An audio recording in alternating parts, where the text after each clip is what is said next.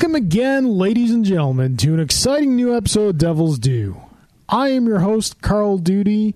Court is now in session, and with me, as always, is the man who is the best there is at what he does, which is the best there is, the best there was, and the best there ever will be, Mr.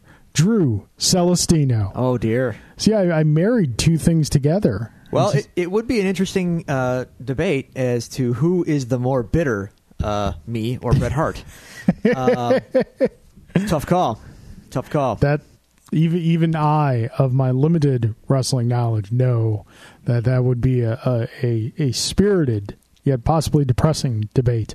The man has a reason, though. Yeah. Oh, yeah. He was retired early by a big lughead who kicked him in the head, giving him a concussion, and he later suffered a stroke as a result, ending his career.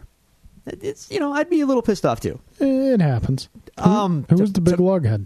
Goldberg, who returned on Monday, by the way, to a huge rating. I saw that on ESPN. Yeah. Well, we've had that discussion before. I've already told you ESPN is not a legitimate sports journalism network. It's entertainment, and that's all it ever will be, so I wouldn't get too broken up about it. Yeah, I disagree. It's a circus. That's all it is. Wrestling is a bigger circus, so it's only fitting that they cover the bigger circus. How you doing, sir? How was your week? It's okay. It's okay? Yeah, it's okay. It's okay. A little worse for the wear today. I was a spirited evening last night in Toronto. Went to the Gojira show. Gojira! Which was magnificent. So that was awesome, but I got home at like 2:30 in the morning. The drive is a little longer than I remember it being from my previous experiences in going to Toronto. I don't know why. It just seems to get a little longer each time I go. Or that, or I'm just driving slower because You're old. I'm getting older. I don't know. It's hard to say. Why is this taking so long? But yeah, no, it was good. Good time. But I am definitely a little sleepy today. I know, say you're looking a little, bedtime bearish. A little bit. All right. Yeah. Okay. Yeah. All right, that's fine. Fair enough. So yeah, that was last night. The rest of the week was mostly uneventful, although one thing will parlay into a brew segment at some point. Yeah. Well, there was a big fun announcement for you this week that we'll get to in the news. There was that. There certainly was that. So yeah, we'll definitely cover that. We'd be silly not to. Of course not. I have some thoughts on that. I thought you might.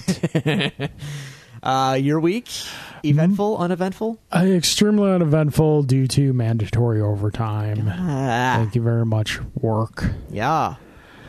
Fortunately, none next week, but yeah, this week, as I've mentioned before on the show, the overtime just kind of saps all. Abandon all hope, ye who enter. Yeah. The only nice thing about the overtime is that I get to be the one to wake up William in the morning. Okay. And I tell you, man, you hear people say it. When you have a kid and you go in to wake up that kid and they wake up, they look up at you and they smile and you do nothing to prompt that smile, is one of the best feelings in the world. Oh. So that kind of gets me through the day. It's like Homer Simpson's workstation, except instead of saying do it for her, it's do it for him. It says saying you are here forever. Well, yeah, but he pictures. He's got the pictures. Yeah. I thought about doing something like that because sometimes it feels like I am there forever. Yeah. I'm trying to think if there's anything else. Not really.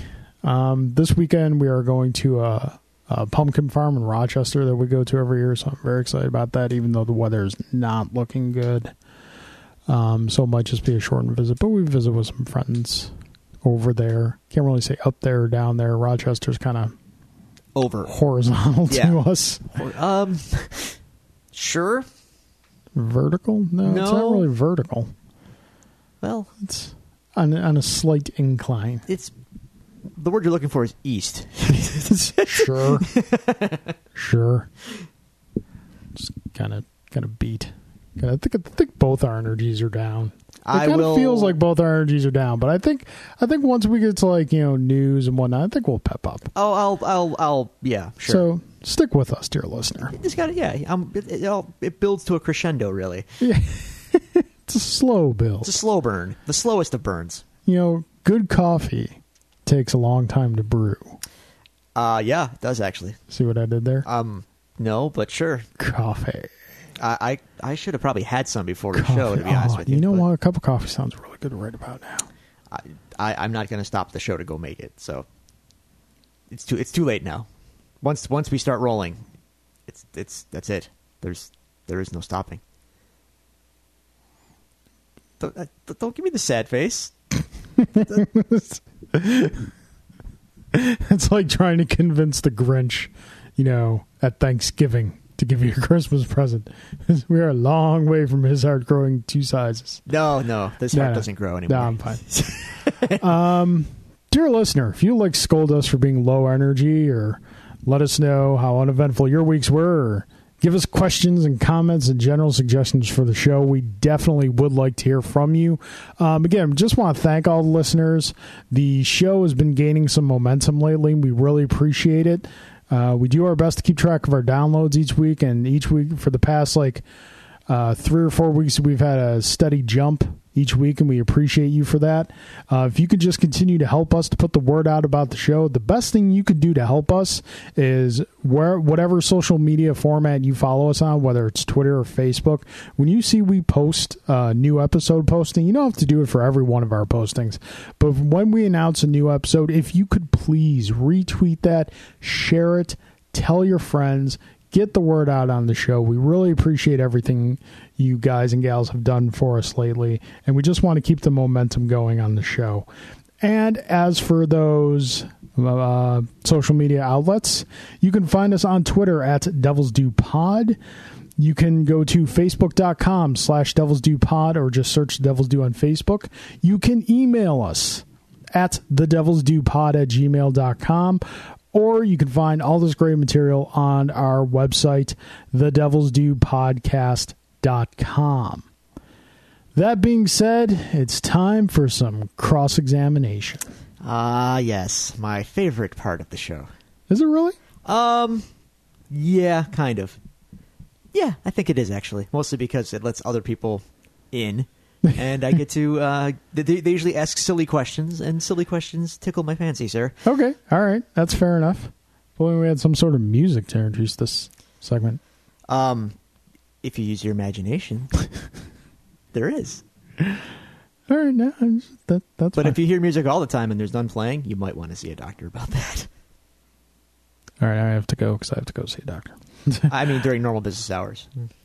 Okay, so we have 3 people sent in multiple questions for each person. Oh, so boy. This should be fun.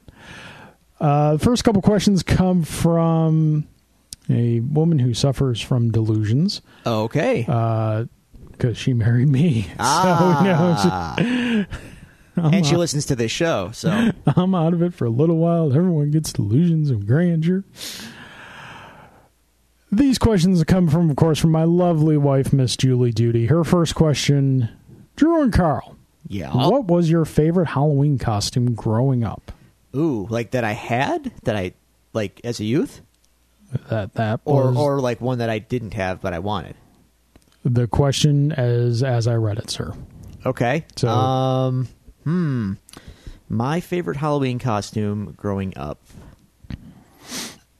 Tough call, but I'm pretty sure I had a fairly baller Ghostbuster outfit at the ripe old age of like 4 or 5. Nice. And I had the plastic toy Real Ghostbusters Proton Pack. With the foam noodle? It. Yes, sir. Nice. And a fake pair of glasses because I wanted to be Egon. Alrighty. So that's you do answer. tend to lean towards the geek in famous foursomes. Donatello, Egon, Reed Richards. Are there others? Yeah. Well, Reed's kind of a jerk, but yeah. Reed's not a jerk. Johnny's the jerk. Johnny's just kind of Johnny's like the hothead. absent-minded. Reed is the absent-minded jerk, though.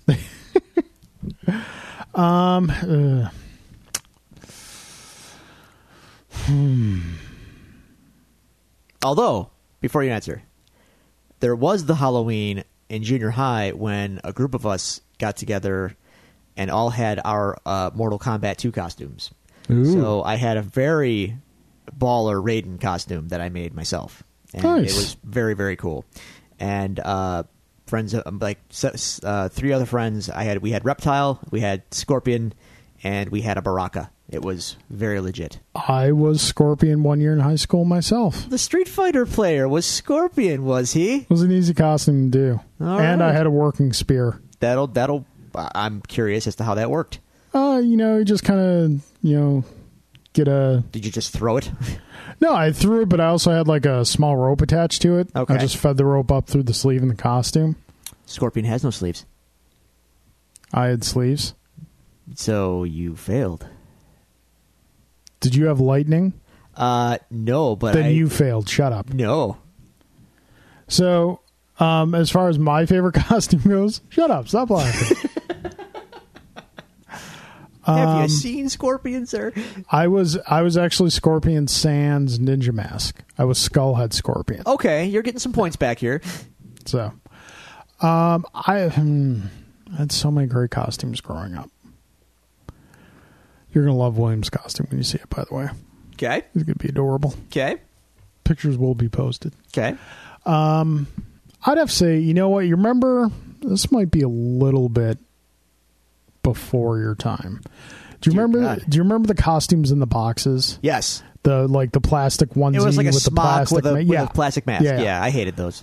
I had a Darth Vader one of those. Yeah. That, from what my parents tell me, I wore like 3-4 years in a row. Okay. So I would have to say that is probably my favorite. Although my mother did make me a pretty incredible Ewok costume 1 year. No, Wow. not for nothing. Like, say what you will about Ewoks, this costume was pretty baller. She sewed together a full body fur suit.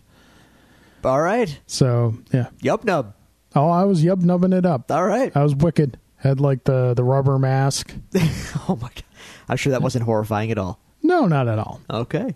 Okay, so Julie's second question is, what is your favorite place to read comics? I.e. coffee shop, favorite spot in the house? For me, it's difficult because I like to read in peace, and it's very hard to get peace in this house with my animal friends. So I do prefer to read on the couch, actually, when I do get to read on the couch, in the sun, preferably, not at nighttime. So on my big couch by my big, what's the word I'm looking for? By my big doors, my arch, and all that business when the sun is coming in. It's a nice, well-lit place to read. Okay. Mine is in our living room. I have this big whitish, tannish chair that's right by the big bay windows, and there's a lamp right next to it. That's kind of usually at nighttime, but I'm not going to poo-poo it during the day. I generally read right here where you see me sitting in this poor light. Alrighty. It's not fun. I like reading on the couch better. So those are Julie's questions. Julie, we appreciate those questions. Our next questions come from Mr. Alan Waiters. Yes, Alan has answers to give. Yes. Did he give them? He did give them. Do you want to start with the answers, or do you want to start with his questions? Let us not dwell on ceremony here. He has to answer for his question from last week. Okay. Asked by Mr. J. Gelsomino. All right. Should we recap the question? By all means. I don't remember. You have the email. I don't. I don't have the email anymore, but if I remember correctly... Delete the customer's email? The listener's emails? Once we've used it, what's the point of keeping it? Posterity? No. So... Well, this is just... Don't look so offended. I'm dejected for Alan. I don't think I've emptied the trash bin, if that makes you feel It's probably better. in there. No, I remember the question. Jay asked him if he would rather be the king of Panama or the king of Zamunda. Okay. All right. So, Alan's response. Howdy, y'all. See, he goes to Atlanta for, a weekend? Yeah. And now he's come back y'alling us. In response to Mr. Gelsomino's question, when I was in hot Atlanta with some fine southern Jezebels, This is true. This apparently happened, by the way. I would prefer King of Panama because I would control 80% of the world's exports. Good answer. He's done his homework. He's thinking. Alan is a smart one. He is an educator. He is. See? Okay, right. On to his questions. Okay. His first question is, who would you consider to be the greatest black superhero of all time? All time. All time. Ooh. This is a tough one. This is a tough one. Actually, he's I think all his questions are tough. I don't know that I have the expertise to make a definitive statement, but my read on the situation would probably be John Stewart Green Lantern, just for sheer exposure, media exposure. I'm going to have to disagree with you and say Rocket Racer. Okay. Who the hell is Rocket Racer? No, Rocket Racer is not actually my answer. Okay. Rocket Racer was a supporting character in Spider-Man comics in the late 80s, early 90s. Wow. Okay. I didn't know that. Think of a black dude in an orange outfit on a rocket-powered skateboard. That's ridiculous. That was Rocket Racer. Okay. No, man. John Stewart is definitely... Because if you look at the top three, which is probably John Stewart, Black Panther, and Luke Cage. Yeah, that's fair. I think it would be a toss between Panther and John Stewart, but I think John Stewart gets the edge because in many respects he was the superior Green Lantern. Then Hal Jordan? Yeah. Even he admits Hal Jordan's the greatest Green Lantern of all time. I don't know. Hal was gone for a long time. Hal was gone, but he came back. Yeah. He got better. Jeff Johns just can't resist him some Silver Age. Is there something wrong with that? When you've moved on, I don't know. I don't know. Yeah. Green Lantern Rebirth was friggin' awesome. It was okay. Shut up. I am cranky. It was today. a clever workaround for the damage done to Hal Jordan. Not only was it more than clever, but extremely well written, it also gave a good reason for the dumbest superhero weakness ever. Yeah, that's what I'm saying. It was a very clever workaround. Our phrase, well done. You can give it more credit than you're kind of giving it a backhanded compliment. Yeah, it's clever. Ah, jeez. Yeah, I'm probably gonna have to go John Stewart too. All right. And then Warner DC decided that we needed less black representation. So welcome back, Hal. Bye, John. No, have a nice day. John is still very upfront in the comics. No one cares about comics. We do. I'm talking cartoons and movies and stuff. Cartoon? You're saying that he was in the cartoons. Then they brought Hal back. What's the story now? Is Green Lantern John Stewart now in the cartoons? I would argue no. I don't know this for a fact. Yeah, I would argue yes, because if you ask kids who grew up during that time, right, who was Green Lantern, they're going to say John Stewart. That Green Lantern animated series, right, the one you're referring to, that's my point, went for one season. Then it got canceled. Well, I think... How many seasons does Justice League go for? But that's my point, though. Like, the superior Green Lantern was represented, and then Warner DC decided, oh, no, we can't have that. Bring Hal Jordan back. Yeah, and it didn't work. Think they learned that lesson? I would say that John Stewart got better representation in the cartoons. I agree. Now, though, what's going on? Now nothing's going on. There is no Green Lantern cartoon. Well, see what they did there? Like I said, that show was canceled after one season, like 5 years ago. Probably because they got rid of John Stewart. That show was actually good. Not well animated, but well written. Okay. All right. Alan's second question.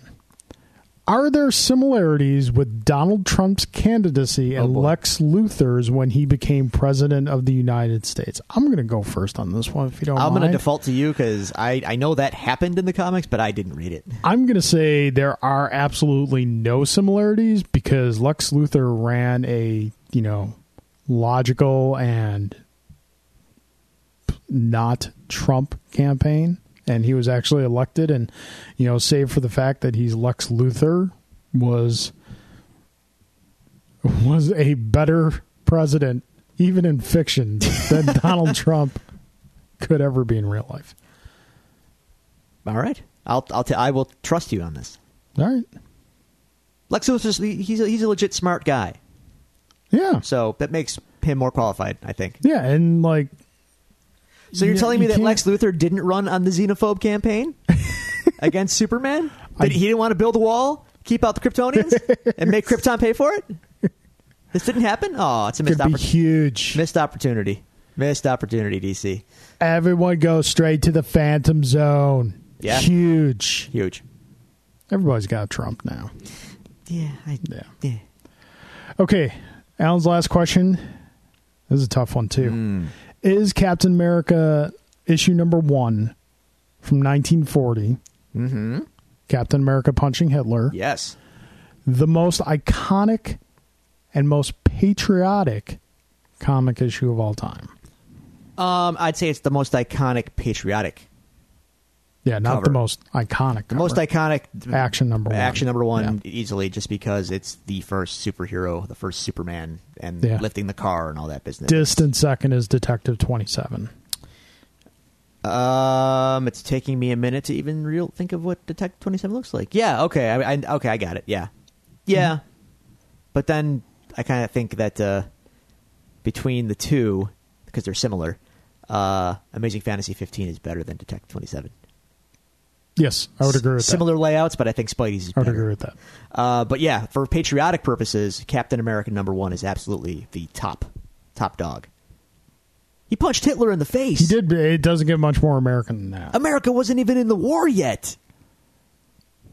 Yeah. Cap ain't waiting for no resolution.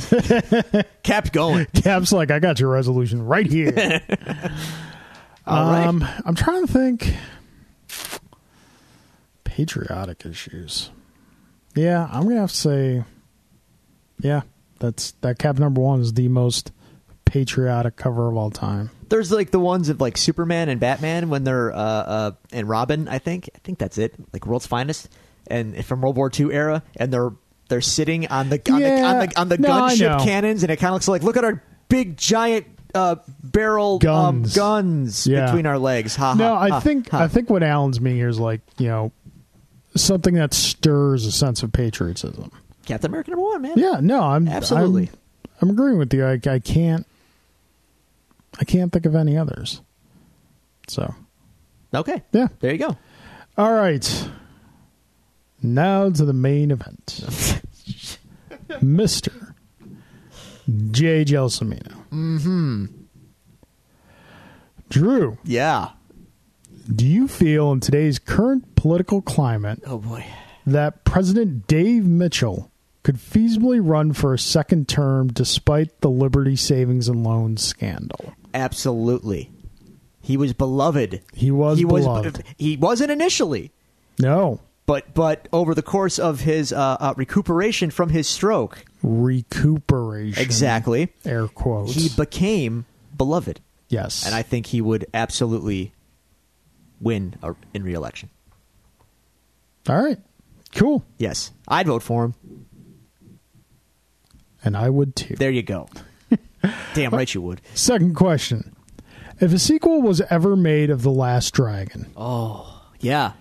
Would Sho'nuff had found himself humbled by Leroy? That's the first part of the question. Okay. Would he help him in his quest to save Daddy Green's Pizza from the loan shark company fronted by the new number 1 in Chicago and new number 1 in charge, Rocco?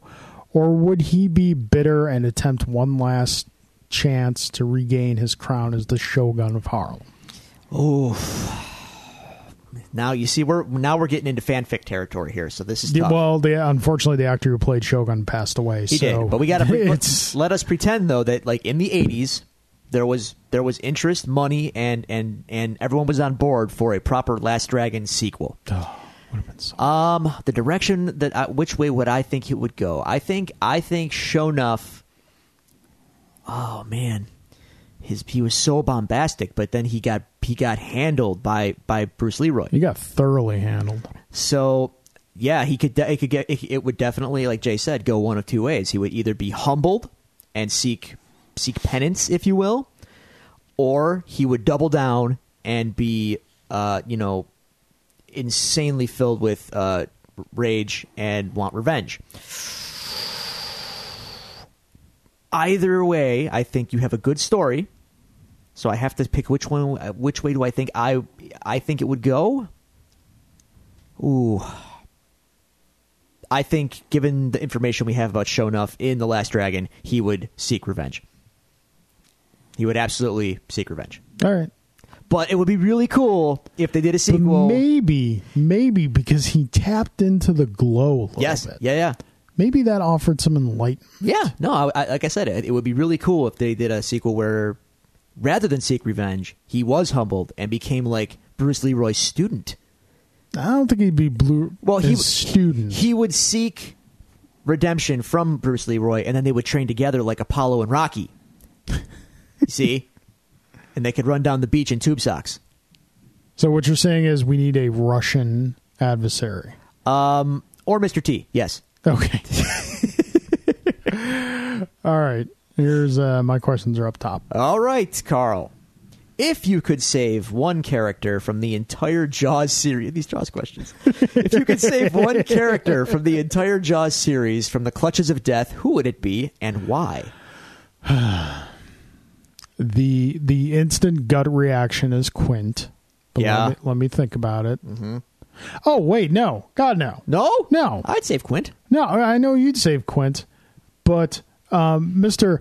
Calvin Bouchard also unfortunately fell victim to the jaws of Jaws.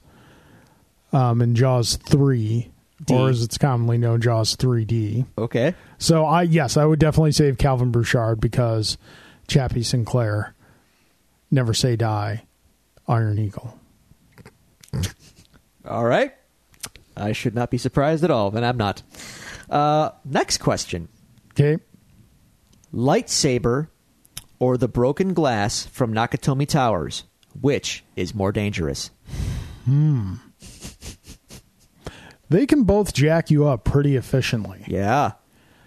I'm going to say the glass from Nakatomi Towers. Okay, go on. Because, and I've always thought about this, with a lightsaber, it's going to cauterize whatever we're wound on it the makes, same page like here. right away. Yes. With getting cut from glass, you got to stitch that up. And that hurts. Not to mention the scene when he's in the bathroom sink plucking the glass out of Exactly. his feet. Yeah. Exactly. So, yeah, glass from Nakatomi Plaza. Absolutely. But only if it's from Nakatomi Plaza. Other glass is not nearly as sharp. No, they spent a lot of money on that glass. And that's been proven by science. Yeah. Good answer. Good question, good answer. All right. There That brings to a close this week's cross-examination. Now we're going to open up the case files. And, oh, boy, Drew, we thought last week was great. A lot of stuff happened this week. Do you want to go in chronological order? Sure. What happened? Let's go chronological. Well, your call. Dealer's choice, man. Dealer's choice. All right, we'll go chronological. Wait, let's go. Well, let's go small to big. How about that? Small to big? Yeah. However you determine those things.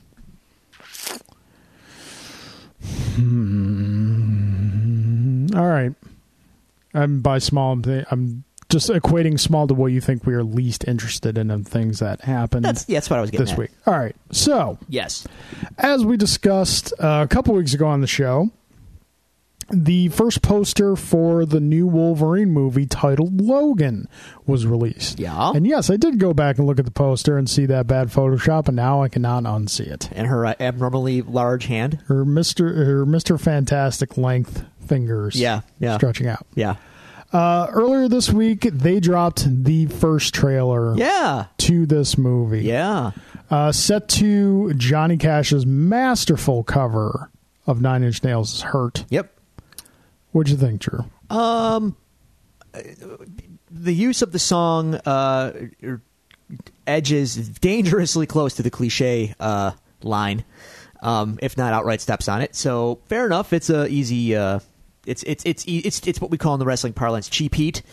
The song fit. It fits, but it's also low hanging fruit. But fair enough. Just because low hanging fruit doesn't mean it doesn't taste good when you pluck it. We have proven numerous times on the show we are not above plucking low-hanging fruit from the tree of comedy. No, that's true. But, we'll see. No. No, it looked okay. Here's the thing, though. Like, it honestly looks pretty decent. If they can avoid all of the caca poo poo that we talked about during the Wolverine, the Silver Samurai nonsense and all that, keep it somber and realistic and grounded. I mean, in a mutant movie, I know these are very relative terms, but you know what I'm saying. Keep a consistent tone throughout the film. It could be fun, could be cool, but I have questions. Okay. So, Days of Future Past. Oh, Drew. What? Drew. Haven't you learned by now? We don't care about continuity in X-Men movies. Because, we're probably going to get yet another scene of Wolverine escaping Weapon X in this movie. That was kind of the future in that movie. And now there's this other future where that didn't happen? This is the future. It's more future. It's further ahead in the future. Sure. When will then be now? In the X-Men movies? Never. Oh. Sorry. Damn it, Colonel Sanders. It looks interesting, but I'm confused. So yeah, I mean, the movie itself looks decent. This is Jackman's last turn, right? Jackman and Stewart. This is both their last turns. Oh. We're never going to get to see him in costume. Yeah. I'm sad. Yeah.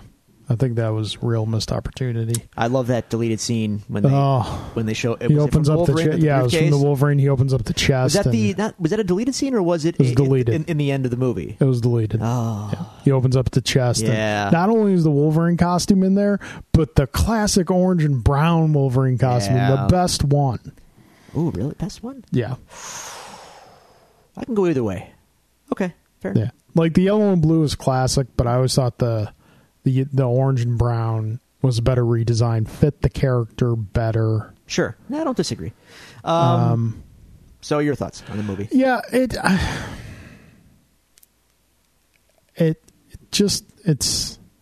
looks like it could be decent. It's going to be rated R, so they're probably not. Deadpool assured it. Yeah, they're not going to pull any punches. I'm glad to see that it's not, air finger quotes, Old Man Logan. Yeah. That like Old Man Logan just seems like it's a spiritual inspiration. Yeah, not a literal inspiration for the film. Sure, in terms of the setting. Yeah. And the it's like we said, the continuity is so screwed up now. The history is not great, so I'm not. How excited can you really be? Yeah. Yeah. I hear you. Yeah. I'm with you. Mm-hmm. So depending on reviews, I will. Yeah, I'm going to see a little more as far as like previews go. I might go see it. I'm not sold on it by any means. Okay. Well, there's your first nugget of information for the week. Yeah. So, okay. So that preview came out. That preview came out after. Easy, Tiger. Remember, we're going from smallest to biggest. You know what's great, Drew? What's that? Getting hooked on a feeling.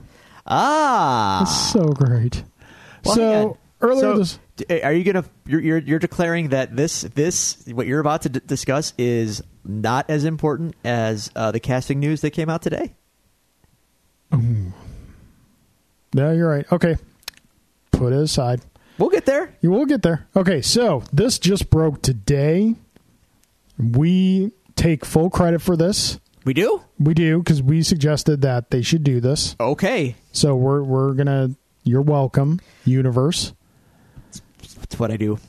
I'm a giver. We make things better. All life we make better. All right. Announced today, as you know, this December we have Rogue One coming out. Next December, on my birthday exactly, we have Star Wars Episode 8. Yeah. The December after that. I like that Star Wars owns Christmas now. 2019. we get a young Han Solo movie. Han Solo's already been cast. The actor that cast escapes me at the moment. Yeah, I'm not been. I have this one. I'm. But that's what not this is about, sir. Okay, go on. Sorry, not to. I don't want to spoil things. They announced today that a young Lando Calrissian has been cast. Yeah, they did. And it is none other than the only choice you could really make for this role. The perfect choice, Mr. Donald Glover. He's been in so many discussions for geek casting over the years. Yeah. He has finally landed himself quite the big fish. Yes. Couldn't be happier for him. Or Landoed himself a big fish. Look at that. Yep, see what I did there. Look at that. I like how you kind of Calrissian that in there. Sure. That doesn't work at all, but whatever. It's fine. It's fine. I insist, I demand that he grow a mustache immediately. Yeah, but they might not even be filming for another 2 years. Grow it now. Sure. Just rock it. Own it. So yeah, this is excellent news. Spot on casting. It's going to be great. Disney's just doing everything right. Seems. Now, I don't know how these anthology sort of things go. This is kind of uncharted waters with Star Wars, like, I call them spin-offs or whatever you want to call them, with Rogue One being the first one. Yeah. Would it be... I just call them standalones. That's fine. Would it be in poor taste, or would it be odd if they, fingers crossed here, open the film with Billy D reminiscing about a story about Han Solo, and that's kind of like the framing of the movie? I'd be perfectly okay with that. Okay, just checking. Yeah. That now that I've said that, I want that to happen. All right, let's hope Billy D makes it. Like Billy D and Chewie at a cantina, and then they reminisce about Han. Yes, and that's how you're. That's not at a cantina, at the cantina. Even better, you are Mos Eisley Cantina at the same table. Disney, Lawrence Kasdan, whoever, if you're listening, and we know you are, listen to what we're giving you. I don't even want credit for this. You know Just what? Make this happen. Take it and run. We're giving you gold. That's what I want to see. Gold. Lando, Chewie, Cantina, raising a glass to Han. Yep. And then your story unfolds. Yep. That's what I want. Hey, Chewie, remember when? Yep. Fade to space. That's sold, but in seat. Yep. There you go. That's how you get done. That's how we can hope. All right, now that we're in space, as I was saying, oonga chaka, oonga chaka. If I may, so go ahead. Wish they would have delivered some new tunes. Oh, those will come, sir. Okay. Those will come. All right. So earlier in the week, we were very excited to see that a poster for Guardians of the Galaxy Volume 2 was released. So we're like, cool. You see the gang on there, the Guardians, and Yondu. Yondu sporting full mohawk. Full mohawk Yondu. I like it. Yeah. And at first, you don't quite see Groot. Because he's baby Groot. He's little baby Groot. Yeah. He's at the feet of Star-Lord. So that was cool. We were all very happy about that. I'm like, something to talk about for this week's episode. Sure. And then they just went and dropped the first teaser on us. Yes, they did. Which didn't show a lot. Yeah. Showed enough. Showed enough for me, man. Showed enough. Yep. Gamora getting to be more badass. Yep. This is good. Nebula looking very cool. She had some new eye stuff going on. Yeah. And I thought she was honestly, I think, underrated in the first Guardians flick. I thought she had a certain presence and portrayal that was really interesting. I wouldn't necessarily say underrated, but definitely underused. Okay. Based on what they presented, I wanted more. Yeah. She was interesting. And then that scene with Yondu walking down the catwalk with all the bodies just falling. Wow. And I want to make this public. I may have before, but I'm going to do it again. Okay. Batista, hi, I'm Drew. I was at the Royal Rumble when you won, and we booed you, and I want to apologize for booing you. You have to understand, I wasn't booing you, Dave. I was booing WWE's decision to not have Daniel Bryan in the Royal Rumble match at all, or have the opportunity to win it, because that was his year, and he was inserted into the main event of WrestleMania after the fact. You know the booking was bad. You said so yourself. I booed you. and I'm sorry, because you are amazing, sir. You are a treasure. Your Drax is a treasure, and I can't wait to see more of the movie. Hopefully one day you will be able to get a Drax hug. I want a Drax hug. It looks like he gives a very warm and Good tender hug. hug. Good hug. And then, of course, as everyone's hoping for and wanting throughout the trailer, where's Rocket? Where's Groot? Ah, yes. They show up at the end. Rocket blows a hole in the screen, and all of a sudden, up over his chest, little baby Groot in a spacesuit. Little baby Groot. Oh, he has a jacket on. He's got a jacket. Are they going to have Vin Diesel voice come out of that little baby Groot? The question is, are they going to keep him baby Groot throughout the whole movie? Because as you and I know, Groot can reconstitute himself fairly quickly. It seems like it's taken a while, though, if it's he's only now in baby state. Because he's no longer potted, so now he's on two legs now, but he's still little. So it looks like it's taking some time. So I don't know. We'll see. Maybe they'll hit him with some Miracle Grow or something. And sure. Maybe he'll get put into the giant sunglasses case and shot onto the Genesis planet where he'll get regenerated. Case. Star Trek 3 style. I know. Search for Groot. See, now you want that, don't you? Yes. Okay. We'll see. So that comes out first week. That's their May offering. And then what's their next November offering? Is it November Black Panther? I don't know. I feel like I should know this. It's not Avengers. It might be Black Panther. Or is it Spider-Man? It might. Black Panther or Spider-Man. I don't know this. I should know this, but I don't. Couple weeks. I could look it up. Sure, go ahead. Couple weeks we get Doctor Strange, which I saw a scene from that last night. Holy crap. As trippy as we thought that was going to be, magnify that. Did you hear the final credit music? They released that. The score yes. part? I did not. It is very weird. Nice. And it's probably one of the most memorable Marvel themes that I've heard. Because one of the things I'm not saying a lot. I'm not sure if that's my point. I'm not sure if you've seen that video or not. No, I saw what you sent to where me. they discuss Marvel's scores are ultimately very forgettable, but that's almost by design, unfortunately. But this one seems like it might stick. And it's very odd and otherworldly. So, FYI, your release schedule for Marvel films here. Doctor Strange this November. Weeks away. Mere weeks. Spider-Man Homecoming is actually July 7th. Oh. Next year. November 3rd, 2017. Of course, as I thought, and I should have chimed in, Thor Ragnarok. Okay. Yeah. Which, by the way, I'm very excited for, actually. Me too. The more I hear about it, it seems like it's going to be... doing all the things right. They said it's going to be like an 80s adventure film. Like an 80s fantasy adventure film. Nice. I saw the logo, and my immediate reaction was, that looks so 80s. You know what's funny? If you look at the logo for Thor and the logo for Guardians, they're very similar. Okay. They're extremely similar. So, yeah. Guardians, this coming May. We're excited. I'm sure the music's going to be awesome. You have a lot to live up to, James Gunn, so choose wisely. I have every faith in him. Okay. All right. That's that. Our final piece of news to go into. Oh, okay. So as you, dear listeners, probably do know, since it's been mentioned a couple times on the podcast, my distinguished co-host here fancies himself. Not sure how distinguished I am, but yes, go on. He is probably one of the most dedicated. I don't like the term fanboy. I think it's got a very negative connotation, so I'm not going to call you a Nintendo fanboy. Thank you. A disciple?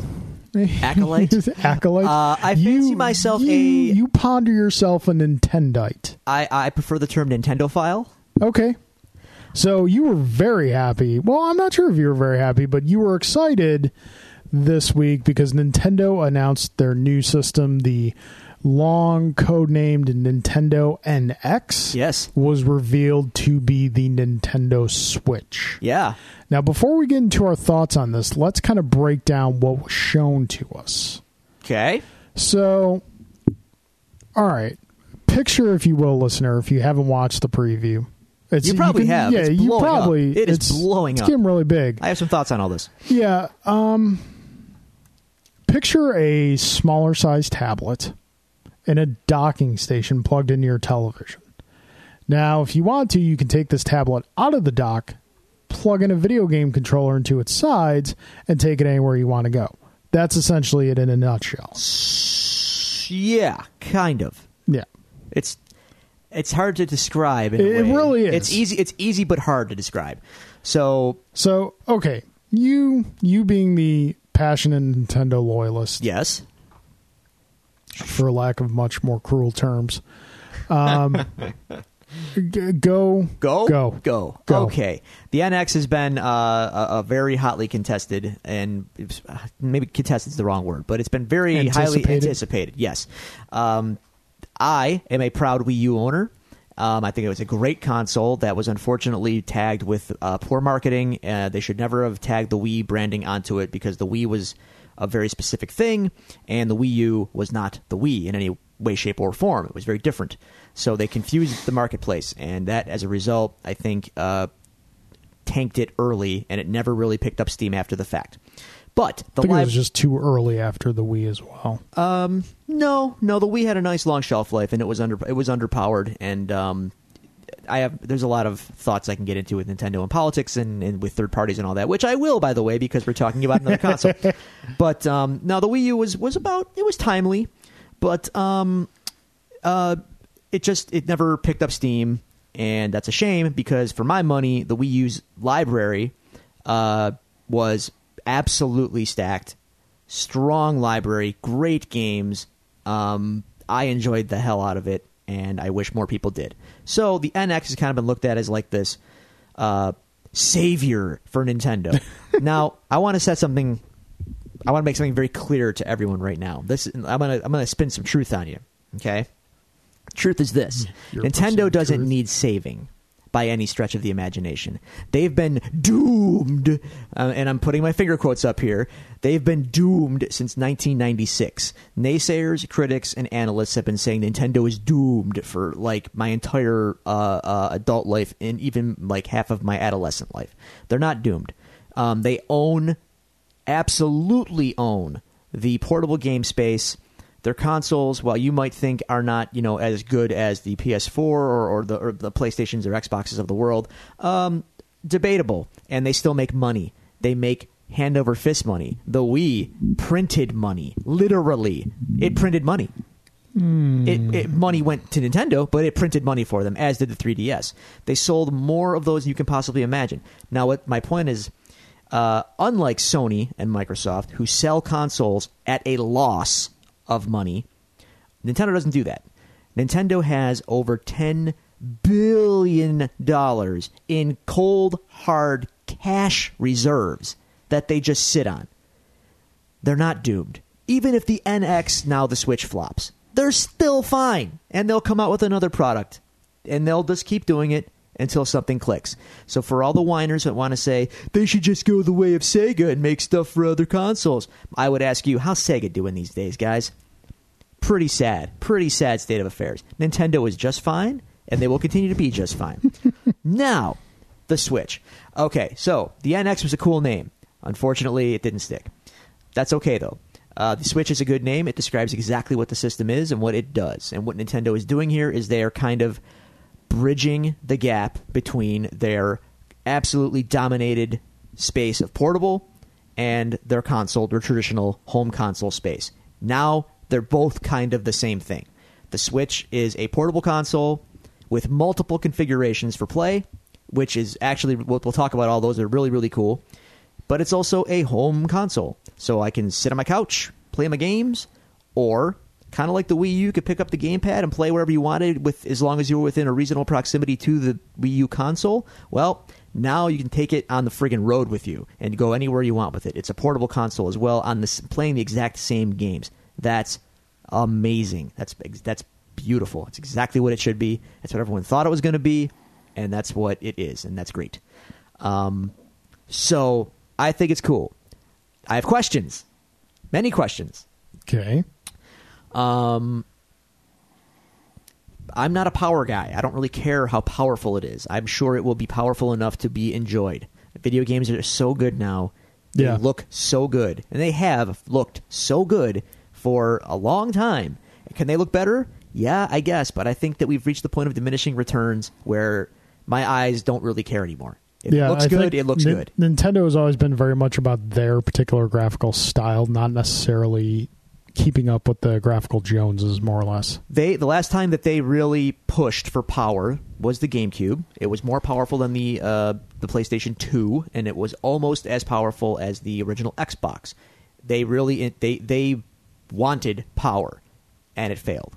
So they've basically decided as a company they're not going to chase power because at the end of the day they cannot sell at a loss, number one. And number two, the last time they went down that road, it didn't work. So you cannot say that they're not a company that doesn't learn from mistakes or miscalculations, I should say. So I don't care how powerful it is. Breath of the Wild is running on it, and that game looks gorgeous. So that's a Zelda game, kids, by the way. So that it's powerful enough for me. She's fast enough for you, old man. Now, questions. It runs on. People are using this term cartridges as a sort of a nostalgia buzzword. They're not really cartridges. Technically, that's true, but that's very loose definition. They're SD cards. They're essentially SD cards, from what I can tell. So my question would be, what is the capacity on them?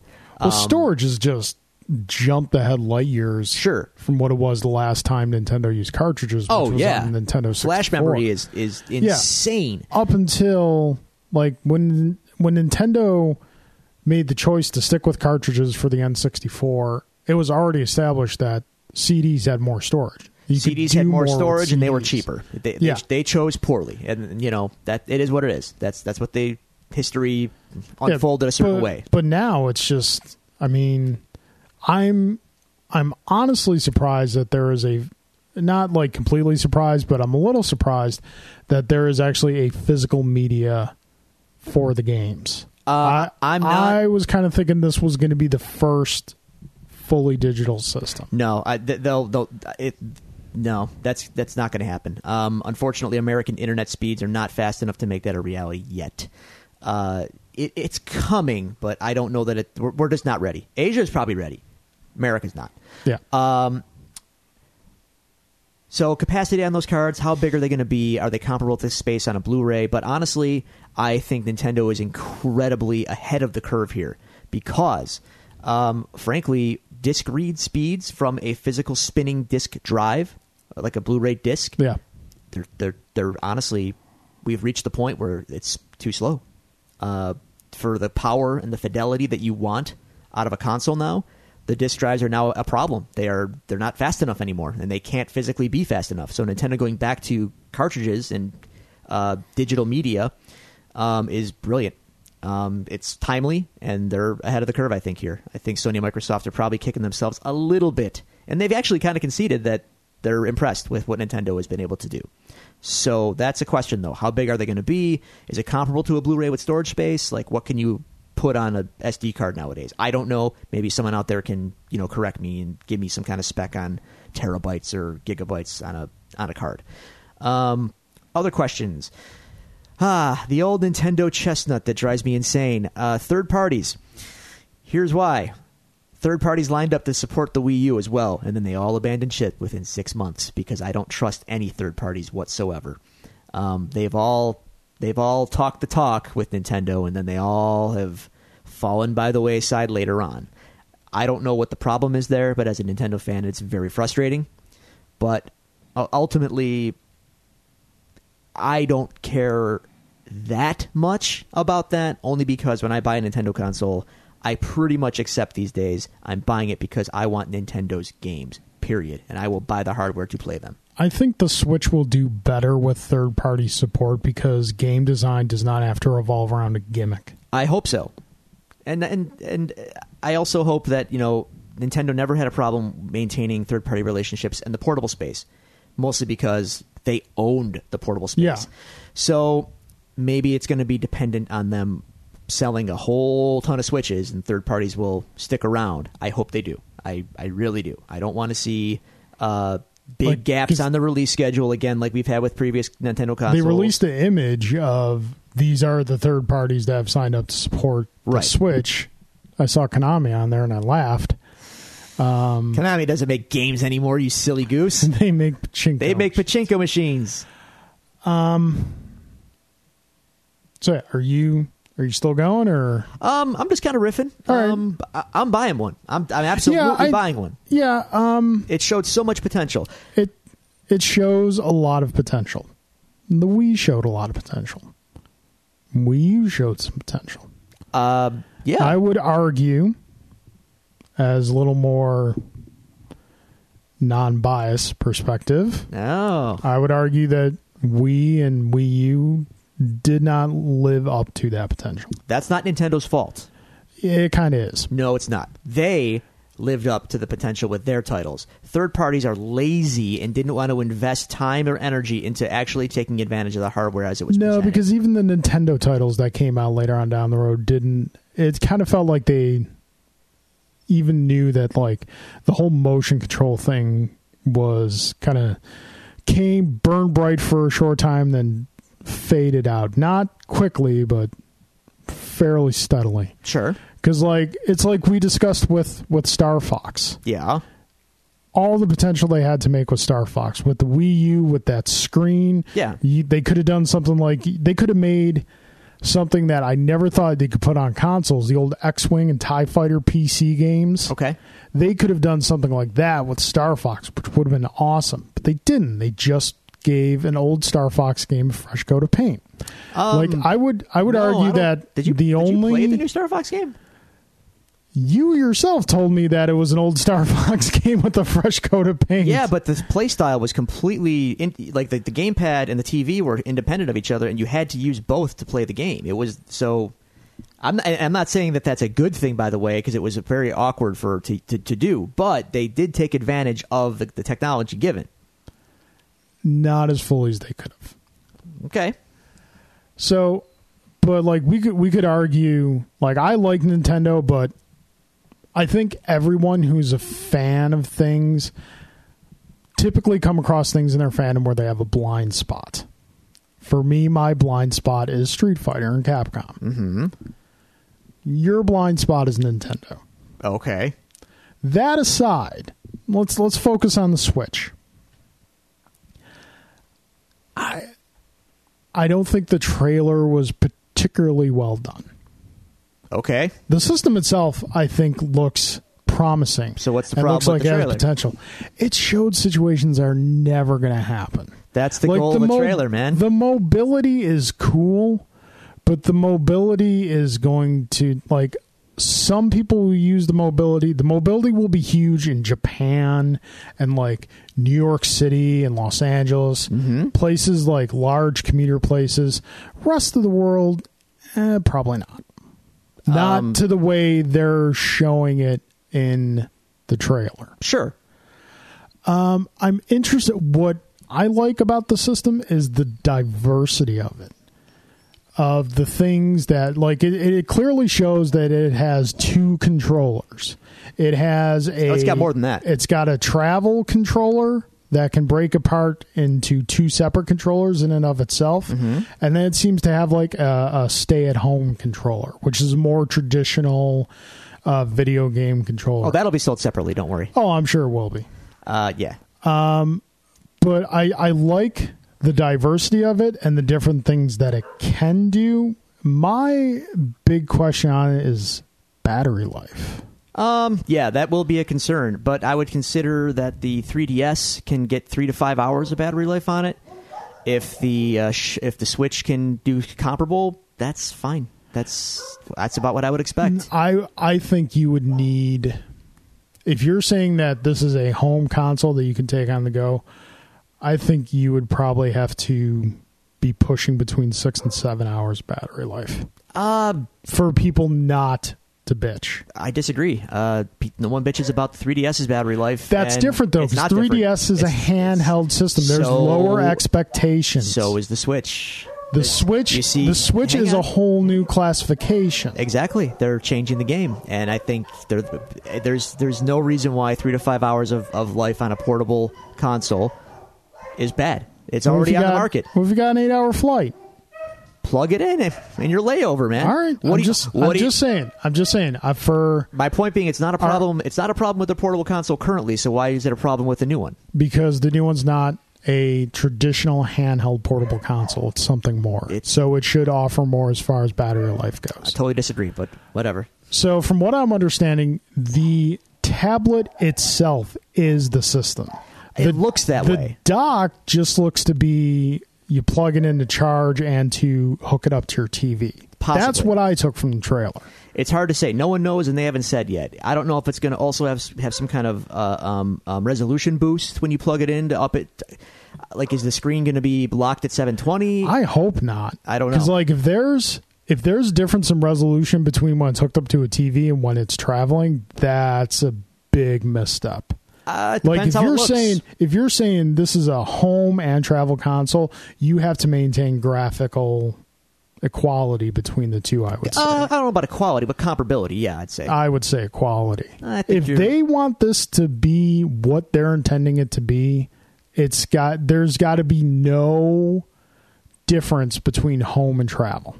And the experience has to be the same regardless of where you are. The game experience has to be the same. As long as it's comparable, yeah, I agree. I don't, but I mean, if there's going to be trade-offs that I'm not going to notice, I don't care. Well, that's fine. I do care. Yeah, if you're going to argue about, never mind. I think we're nitpicking, and that's what people do with these things. See, I don't think we're nitpicking. I think it's like I said. This is a little bit of that blind spot I was talking about. To you, Nintendo can do no wrong ever. Oh, they can do wrong. I'm a Metroid fan, sir. Ask me about wrong. I'm starving over here. Between wrong and injustice. My God, I'm dying. I'm parched. Throw some Metroid water on me, Nintendo, please. I beg you. No, I think unrealistic expectations are the enemy, and fandom has all too often done this to themselves. And I mean, I'm not sure if you followed the insane rantings of the Nintendo NX subreddit leading up to the reveal. No, I typically don't listen to people on the internet as general. That's unfortunately gamers, dude. And gaming culture has this really bad habit of hyping themselves up based on nothing and then being disappointed when things didn't go the way they thought they were going to go, even though companies never said they would go that way anyway. Yeah, no, I get that. And despite my cautions on the system, I would say you would call them nitpicks. These are valid points, but I'm choosing to be an optimist here. I think I'm overall I am optimistic towards the system. Like you mentioned, you buy the Nintendo system for Nintendo games. Yep. Nintendo games quality are still pound for pound the best on the market. Yep. Let's just hope we get more than. Let's hope Nintendo lets some of the old horses out of the corral this time around. Like you said, Metroid. Oh, God, please, Metroid. I beg you. I beg you. And this is something else to consider. Right now, Nintendo is split into two. Well, historically, they're split in two.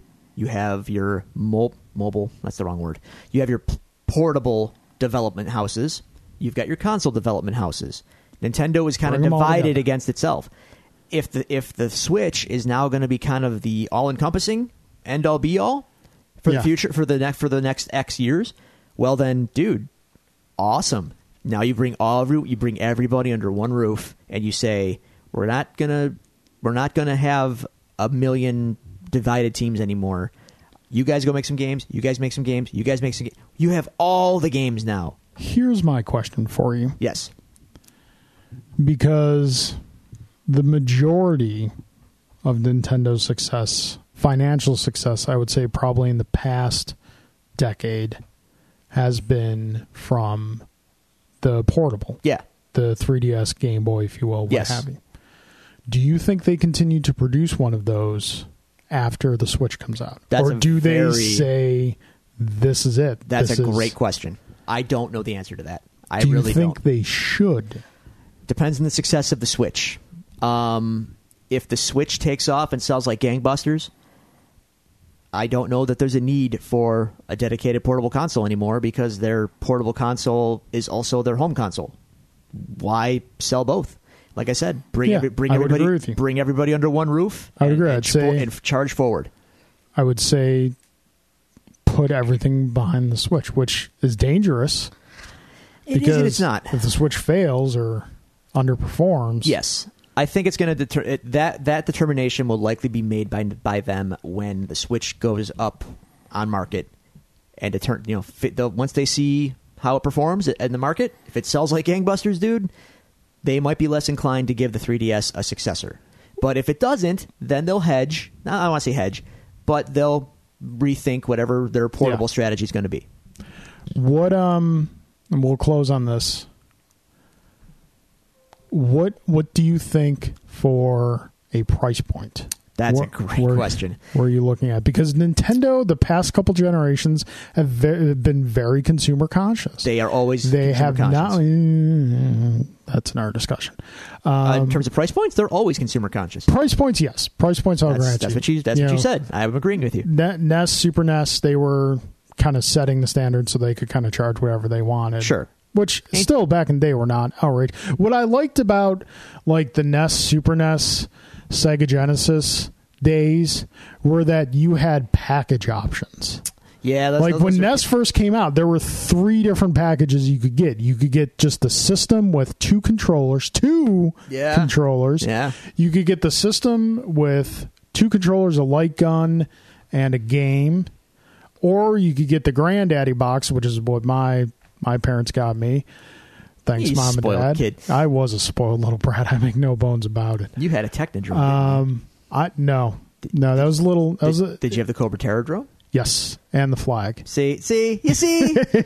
Sorry. Yeah, the NES Deluxe Edition. You had Rob the Robot? I had Rob the Robot. And a flag? Used him My twice. God, sir. Well, Rob the Robot was terrible. I know this, but still, the point remains. Yeah. The flag, the Terror drone, my parents and Rob loved the Robot. Gyromite. They played that thing together all the time. Robbie Robot, the only thing Robbie Robot was good for was those spinning discs, drag racing them down the hallway. So your that point, was though, it. But yeah, there was diversity offered in the selection. Yeah, you don't get that nowadays. You don't get that. Like the most you get is the system packaged with a game. Yeah. Whenever the hot new game comes out, that's what they package with the system. Sure. So yeah, Nintendo Wii. I have a hard time with the Wii because to me the Wii is a lot of failed potential with a really great tech demo. The Wii U, and have both been pound for pound best priced consoles on the market for what you're getting for them. I think honestly, I think they'll continue that trend. So we're looking between $250 and $299. Are you thinking? I have a feeling it's going to land around $299, but I wouldn't be shocked or appalled if it was more like $349. Okay. I think you're still in safe territory in that price range. I don't think it'll be higher than that. I absolutely don't think so. I think nowadays people kind of start to bat an eye at $399. Oh, yeah. Sony scorched the earth with the PS3 in terms of what they can get away with the pricing. Yeah. And even they learned from that mistake. Yeah. So, yeah. So, yeah. All right. There you go, man. Case files. I'm buying one. I'm buying one, and so should you. There you go. I will probably buy one. I will hopefully adopt. They will hopefully come out with enough information and enough stuff that will make me want to be an early adopter, because with the Wii U, I was kind of an adopter a little too late in the cycle. I will say I think literally since I got my Wii U last Christmas, maybe 3 games have come out. Yeah, it's tough. And I haven't bought any of them. It's tough. What I will say before we close on this, though, is that it's going over really well. So the Wii U was kind of like contentious from its unveiling. It was a hard sell even when it was unveiled. The Switch right now, oh my gosh, sir, people are really on board. Honestly, I think people are just happy motion control's going away. I'm sorry. The motion control wasn't even a factor with the Wii U, but people, because they learned that. But your point about it, the relief that it's going away, is irrelevant because it's been gone. Like, it's not even. It doesn't matter. People saw the Switch, and I think they saw like the controller configurations and the docking and all the cool features. And basically, what I'm saying is the buzz on it is really, really, really positive. Probably the most positive buzz I've seen for Nintendo in a long time. And as a Nintendo fan, that makes me happy. So what I would ask all you people that are impressed with it, don't get all cynical and crappy later on if something isn't quite exactly what you thought it was going to be.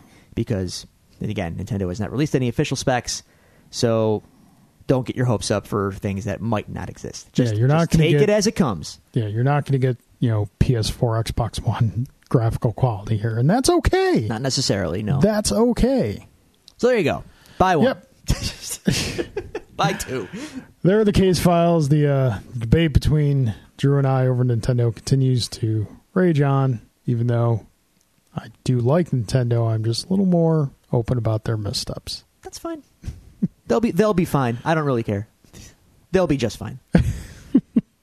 All right.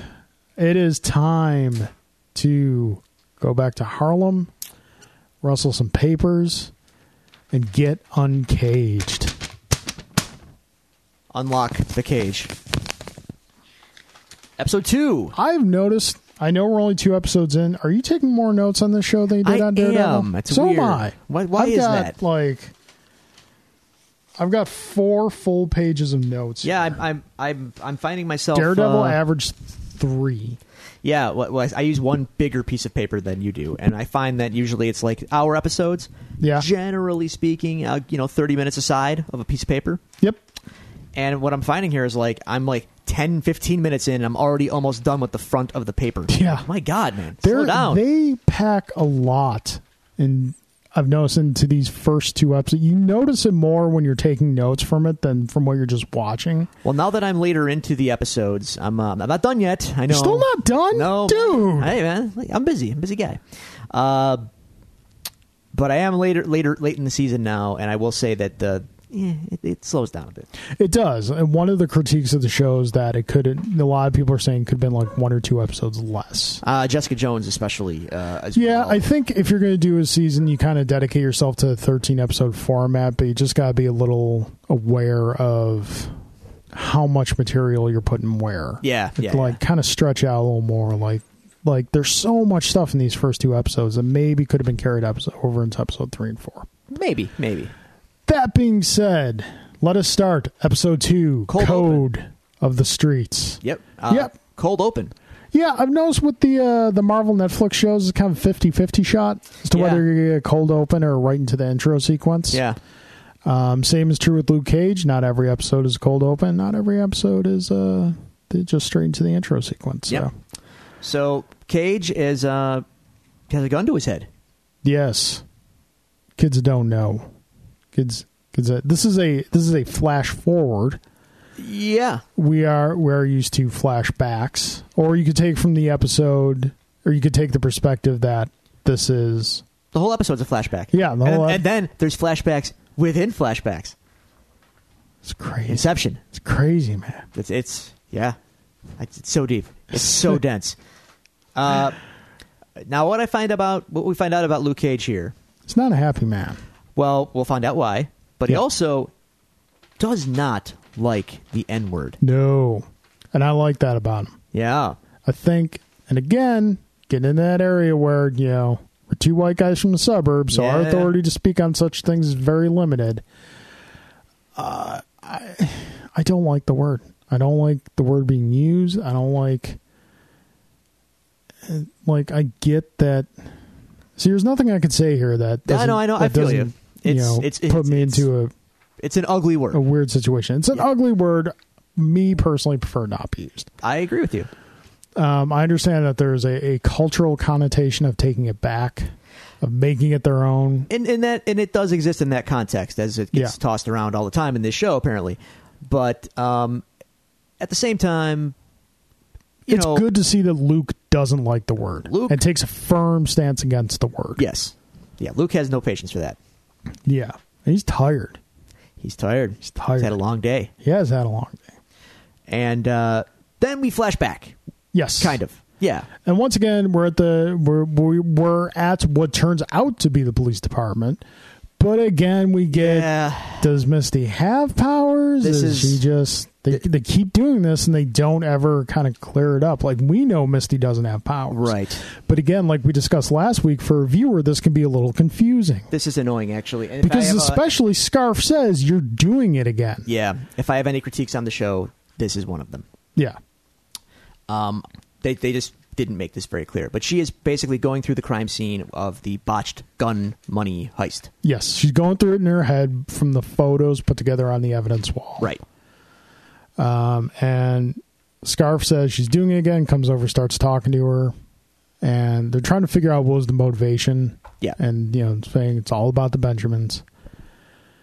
Trying to figure out who was kind of the driving force behind this decision. And who killed the person. Like, they keep revolving around Dante. Shamik and Chico. And they know Shamik's dead, so... Do they think Chico killed him? Yeah. But Misty remarks, like, this babyface kid ain't killed nobody. Yeah, so exactly. He doesn't have the stomach for it. Now we cut back to the barbershop. Pops. And we find out that Luke is very well read. Yes. This scene made me feel dumb. A lot of authors getting bandied about there, sir. How'd you feel about that? I had not heard of many of them. Yeah. Read none of them. Sorry. Well, Luke is giving you some homework. Yeah, Luke is giving me some homework. And in hushed tones, Pop remarks to Luke, so word is on the streets that 3 guys got popped over at... 2 guys. 2 guys, he says. Correction. 3 got roughed up. The German 3? I'm sorry, yes. The German 3. And they got beat up at Genghis Khan's last night. And Luke kind of slyly remarks, I heard it was 4. Pop gives him a smile. So Pop knows that it was Luke. Yep. And we see over Bobby Fish is playing chess. Who's he playing chess with, Drew? As I have several times on my notes this week with big exclamation points. Turk! Turk! Turk lives. Turk! Oh, Turk. We liked you. But by the end of this episode, that's going to change. At least for me. I still like him. I still hold out hope. I think now you're kind of pushing it. But we'll get there. We'll get there. Nobody's perfect, man. So Turk's playing chess with Bobby Fish. And between the conversation between Pop and Luke, we learned that the barbershop is Switzerland, in that it is a neutral site. Right. No gang stuff goes on in the barbershop. And everyone apparently understands that. Yes. People on the streets, people in the shop, they understand that. Yeah. No gangsta stuff going on in the shop. Yeah. We also find out a little bit about Luke's background, that he is from Georgia. Not Chicago. Not Chicago. Which he initially says. Correct. Pops is onto him. Yeah. And we also find out a little bit about Mariah and Cottonmouth, and that they are the grandchildren of Mama Mabel, who used to run things back in the day. Yes. And she was bad news. Referred to as the devil's ex-wife. That is correct. That's a great nickname. Now, who should come in, though? Well, hold on a second. I just want to make an observation. This is I felt little frustration in my lack of knowledge of the Luke Cage character from the comics, in that when they were talking about his background, I'm like, is this legit his background from the comics, or is this are they changing it a little from the show? Something I wish I knew. Yeah. If he's actually from Georgia. I still don't know. I'm going to take Marvel. I'm going to trust Marvel on this. Okay, no, I trust Marvel as well. I'm just saying, kind of wish I had a little more comic background with this character, but that's okay. So as they're speaking in hushed tones about Cottonmouth and the situation, speak of the devil. Speak of the devil. Unfortunately, Daredevil doesn't appear, but no, Cottonmouth does. Yes, he does, along with Shades and the gentleman named Tone. Now, not Tone Loc. No, there's no funky Cold Medinas going on. No, here. Or Ace Ventura. Or Surf Ninjas. No. Nope. Surf Ninjas. Yeah. Surf Ninjas. Yeah. It's awesome. Okay. Kinda. We'll put that next to Surf Iron Eagle on your shelf there. Leslie Nielsen. Ernie Reyes Jr. and Sr. Tone Loc. Okay. There was a Game Gear in it. Wow. The Game Gear was a better system than the Game Boy. No, it really wasn't, which is amazing when you really think about it. Technical specs, it was. And how'd that work out for it? I'm not saying it was a success. I'm just saying it was better. If it was just I had them both. It was better. If it was better, it would have been successful, but it wasn't. Not necessarily. Uh-huh. Sure. Surf ninjas. So, okay, a Cottonmouth shows up and he wants a shave. He wants a shave, but he's not there for the shave, man. Have you ever had a traditional barbershop shave? It's something I've always kind of wanted to try. That scares me, man. I get that, but it's a time-honored tradition amongst men. Are there statistics out there how many men are brutally murdered or have their throats slit in barbershops? No, probably because the people who put those statistics together get brutally murdered or slit. All right, I'm just wondering because it scares me. That's all. Yeah. I'm afraid. I'd see, unfortunately, with my head hair situation, my hairline is in full retreat. So there's not a lot of opportunity to go to a traditional barbershop. You could go just for the shave. I could go just for the shave. It's something I do want to experience. Maybe, see, there you go. You want to go together? No. You want to have a little guy day? It's not weird at all. I don't think it's weird. Just two guys going for a shave. Damn, why you gotta make it weird? I'm good. You made it weird. Maybe. Surf ninjas. Yeah, that's not weird at all. Anyway, he's not there for a shave, though, man. He's there looking. Yeah. He's feeling things out. He's looking for Chico. He's letting Shades and Tone do the talking. More or less. He's more or less just kind of reminiscing about, the feel of a razor. Pops notices his hands. They're all banged up. Notices he's been doing that work. Yeah. Which, by the way, Cottonmouth is going. Those hands. He did, and Cottonmouth is going on and on about brothers don't want to put in the work. I work for a living, as his hands clearly show. Yes. Shamik got the business end of those hands, but he doesn't say that. He doesn't. No, that's true. But Pop knows. Yeah, Pop sees. Pop knows. So Luke is kind of gaming the scene.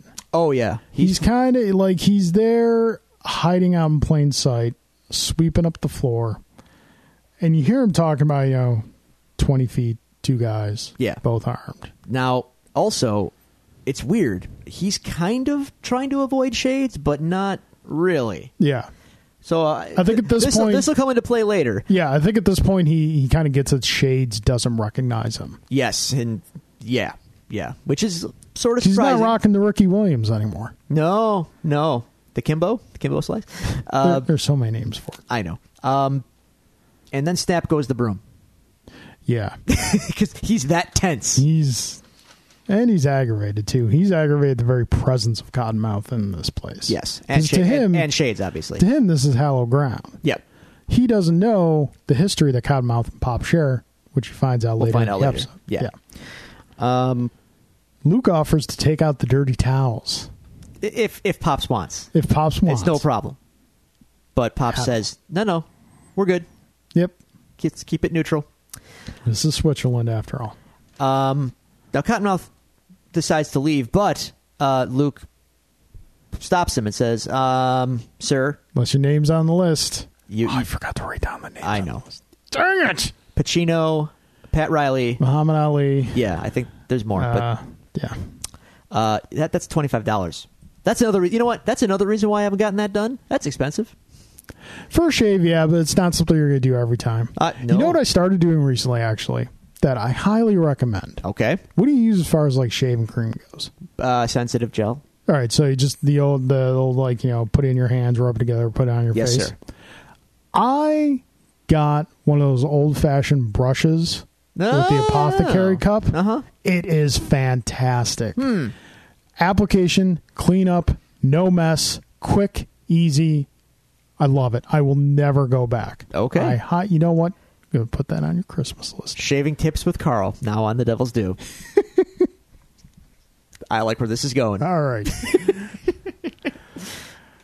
So, yeah. Cottonmouth seems a little aggravated, but also understands. Well, he understands, and he also made it. He understands, and now he knows that Pops understands. Yeah. They're looking for him. Yeah. So, yeah. But also, and we see again later in the episode that Cottonmouth also respects the shop. Yes, he does. He understands what the shop is, and he respects that. And Pop. Yeah. They have history, which we'll get into. Now, Pop insists, or he wants Luke to go find Chico because he knows Chico's a dead man otherwise. And we find out, basically, Pop, is he Reva's father? It seemed like Luke's girlfriend. Yeah. Now deceased. That Reva is crap. My notes are out of order. Oh dear. It seems I'll get like, you through. Yeah, it seems like that. Yes, I would say the way he described it, because Pop is calling in some markers. Exactly. So when he remarks to Luke, look, when you showed up with Reva, ex-con, with an assumed name, asked to get paid in cash, I didn't ask any questions. I let you slide on that. So now I'm calling it in. Yeah. Go find Chico for me. I did you a favor. Now you do one for me. Yeah. So now Luke is obliged. Yeah. However, someone else is looking for Chico. Cut to the basketball court. Misty Knight. And we learned something about Misty here. Misty can ball. Misty can ball. Just like Prince, she too can ball in heels. Yes. She's dropping threes in pumps. That's correct. That's impressive. She's dropping threes on Chauncey. She is hitting the streets looking for answers on Chico. Yep.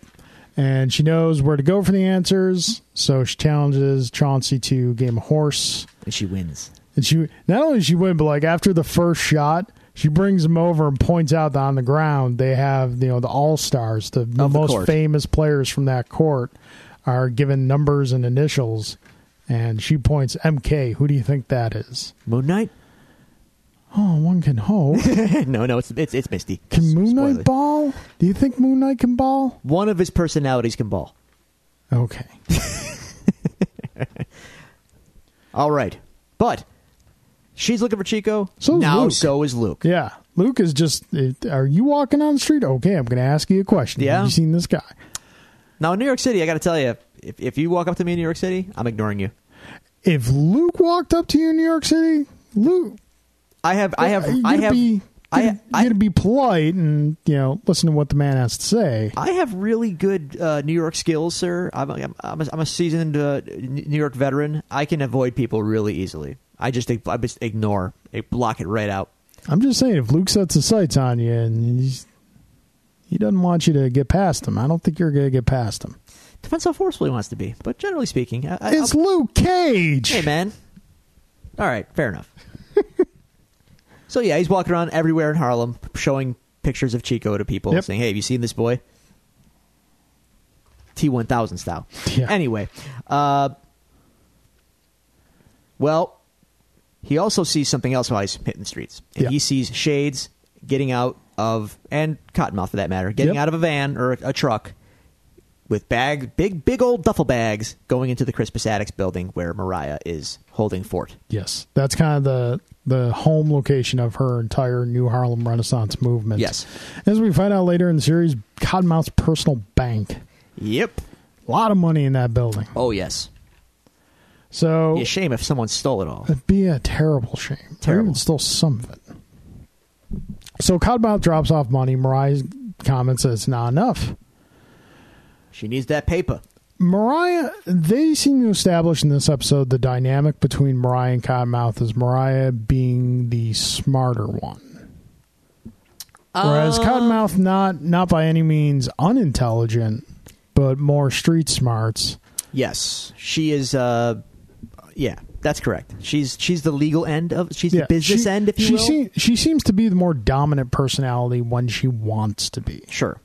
And he respects her because, as they both remark to each other, family first. Yep, family first. So, as we find, Luke tracks down Chico, and politely knocks on his door with his foot. Yeah. The door acquiesces to his request. By flying across the room. Yes. Like you do. Yep. And he tells him straight up, Pop wants me to find you. You're coming with me. Yeah. Chico says no. Chico is an annoying character. Yeah. Every time he talks, I just kind of want to smack him. Yeah. And Cage tells him, look, dude, I found you in 4 hours, unpaid. Yeah. How fast do you think it's going to... How long do you think it's going to take someone from Cottonmouth that he's paying to find you? Yep. But he doesn't go with him. So Luke leaves sad. Yeah. Back to Pops. Back to Pops. Turk! Turk. He's not very good at chess, by the way. I don't think they really established that.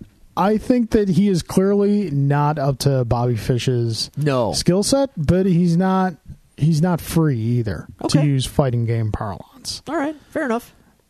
So well, okay. All right. So Luke comes in and they're sitting outside. Chico's not coming. Then we get some background into Pops. We get a Pop origin story. We find out that he is not called Pops because of his age. No. He is called Pops because that is the sound his fists made when he hit you. Yeah. Snap, crackle, and pop.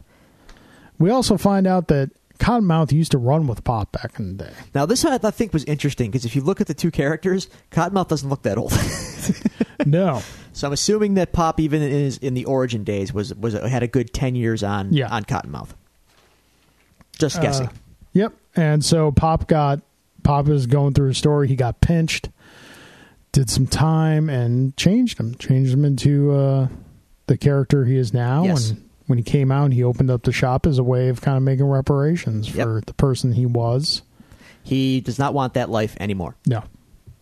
Pops has learned his lesson, and now he wants to do good for the community. So as we're going through the Pop origin story, they go back inside, and who should appear? Chico! You son of a... predator. Anyway, he saw the light. Yeah. He's going, I'm sorry. And as we're having a tearful little moment, who should interrupt? Damn it, Turk! Turk, buddy. I'm trying to like you, Turk. He ended my liking of him in this series. All right, well... Turk sees Chico now in the presence of Pop and Luke Cage in the barbershop. Pop kicks Turk out of the shop. That is correct. I'm sure Pop is aware of who Turk is and what he does. Yep. And on Turk's way out, he runs into Misty Knight. She also knows who Turk is. Yes. And Turk's got a reputation. He does. And she remarks, "What are you doing in Harlem anyway?" Yeah. And he's just playing some chess with his friend. Yeah. And she politely suggests to him he should leave Harlem. Go back downtown, Turk. Yep. Yeah. So now Misty is in Pops. She's trying to find Chico, too. Yeah. And this is where Luke and Misty formally are introduced. No coffee here. No. Maybe some bitters. Yeah. No coffee. No. Luke not happy. No, they snipe at each other a bit. Yep. Pop hides Chico. He does. Now, he wants to work a deal with Cottonmouth. Pop does. He wants to work a parlay. Sure. Use proper terminology. Yeah, I feel you. Give the money back. Yep. Nothing happens to Chico. Yeah. We're all good here. And Pop sends Luke to make that arrangement. Now, here's what... and which Luke does. He goes right through the restaurant... and does not listen to his manager, who says, "I have your money." Yeah, Luke don't care, and he tells Cottonmouth as much. Pops wants to make a parlay for Chico. He wants no more, no action taken. He knows you and Pop have history. Gives him the photo. Yeah, Pops wants you to remember, your history. Respect your history. Now they do something in this part, and I don't know if this is done on other shows. I could be wrong, but the texting. They've never done this on another show. This is new to this show. In any show on TV, I don't know. But I'm just referring to the Marvel Netflix shows. Okay. They show text bubbles. Yeah, I thought it was interesting. When characters are, getting timely texts in the shadows in the corner, we don't have to. Bless you, sir. Thank you. We don't have to cut away to their phone. And have that awkward. I think that was a neat little visual. Yeah. I liked it. And someone texts and says, "I know where Chico is." Yes.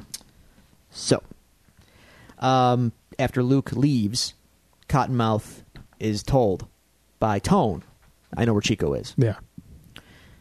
Cottonmouth says, "Let it go for tonight." Yeah. He's fine. But then he says, "Go scope him. If you find him on the streets, you bring him. If he's in the shop, he's safe." Yeah, more or less. Once again, Cottonmouth showing he respects what the shop is. He basically said, if he's a flight risk, handle it. Otherwise, I'll go to the shop tomorrow myself. Yeah. Well, Tone doesn't take instruction very well. Damn it, Turk! So, Tone and Shades Shades, mind you, is trying to talk Tone Shades out of this. Despite being a villain, he seems to be the most even-minded of the villains in this show. Right. Well, to a degree. More so than Tone, yes. as we'll see. Yeah. Now, tough scene. Hang on, we're not there yet. Because as Turk rats out where Chico is to Tone, yeah. and they're en route to the shop, we get Mariah talking to Cottonmouth. And she's telling him straight up, get out of this. What are you doing this for? This is ridiculous. You could be doing so much more with yourself than this. Yeah. But Cottonmouth doesn't see it that way. Yeah, she's like, just run this club. This club is a huge success. Just do this. Do this. But concentrate on your music. Oh, one of our listeners responded to us on Twitter. Mm-hmm. I apologize, I didn't mention this earlier. That the instrument that Cottonmouth is playing in last episode, we were wondering what it was. It's simply called an electric piano. Okay. Yep. So as you keep going on, I'm just going to grab my phone and find who that listener was so I can give him props. Give him the props.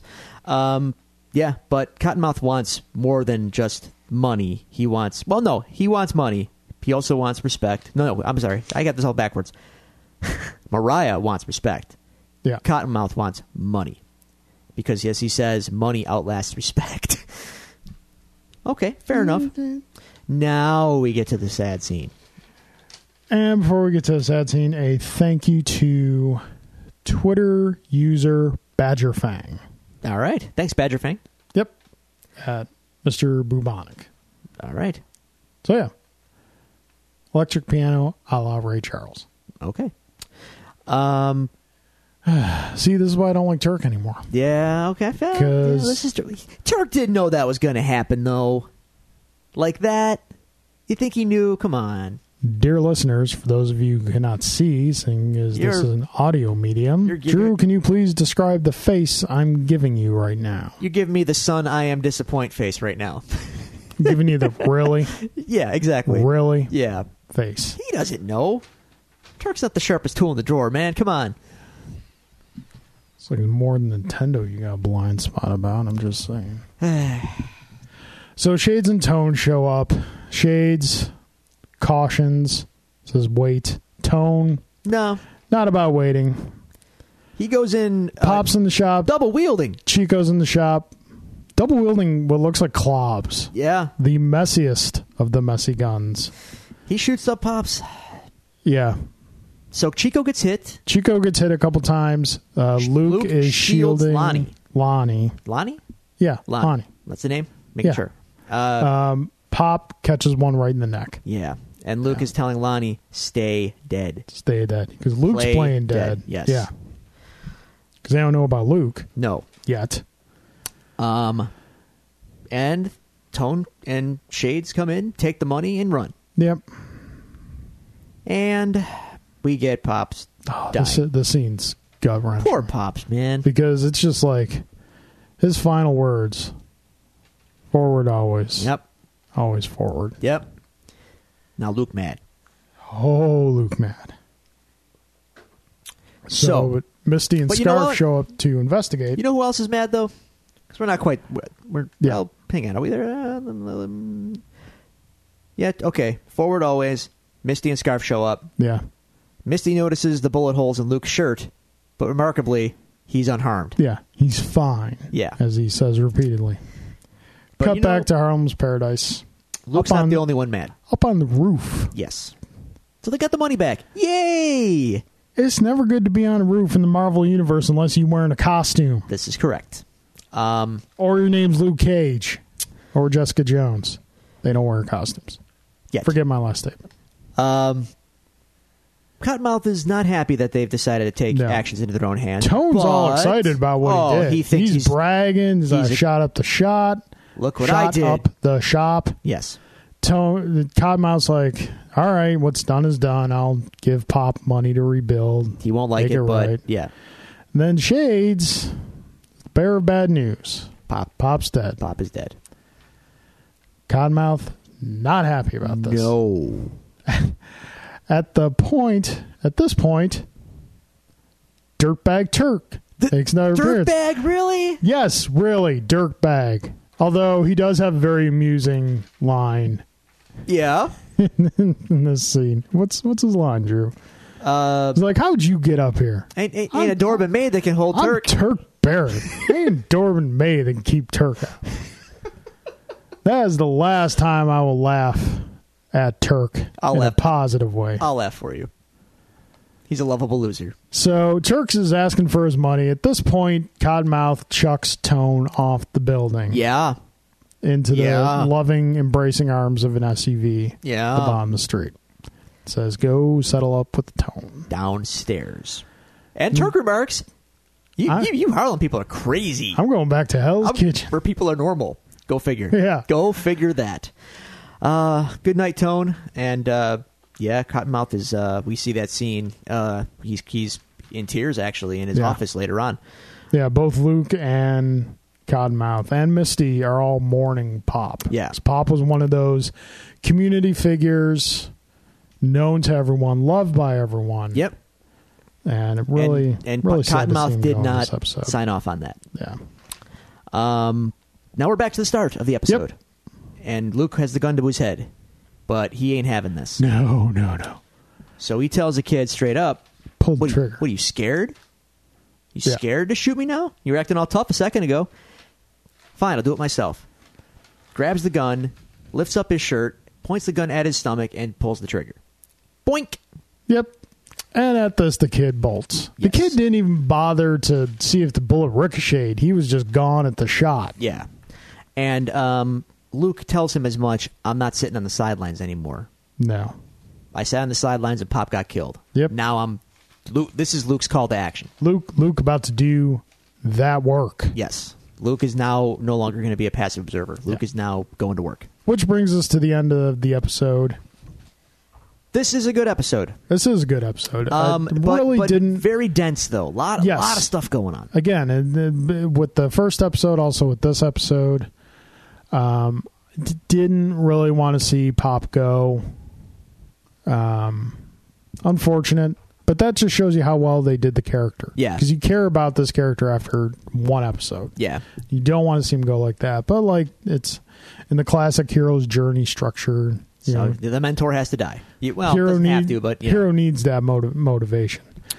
Another good episode. And another episode of our show comes to a close. Oh. Yeah. A little low energy this episode. I think we picked it up. We picked it up a little bit. Picked up a little bit. Nothing gets Drew going like poo-pooing Nintendo. I mean, you want to poke the bear, bear's gonna attack. So, dear listener, thank you again for joining us. Thank you again for supporting the show. We very much appreciate it. Please do continue to support the show in sharing our new episode postings, telling your friends about the show. If you want to direct your friends to where they can find us online, they can find us at Twitter at Devils Do Pod. They can find us on Facebook at The Devils Do or Facebook.com/Devils Do Pod. You can email us at thedevilsdopod@gmail.com or find all this great material on our website, thedevilsdopodcast.com. Drew, any parting thoughts? Buy a Switch. I probably will. Yep, do that. All right. Court is adjourned.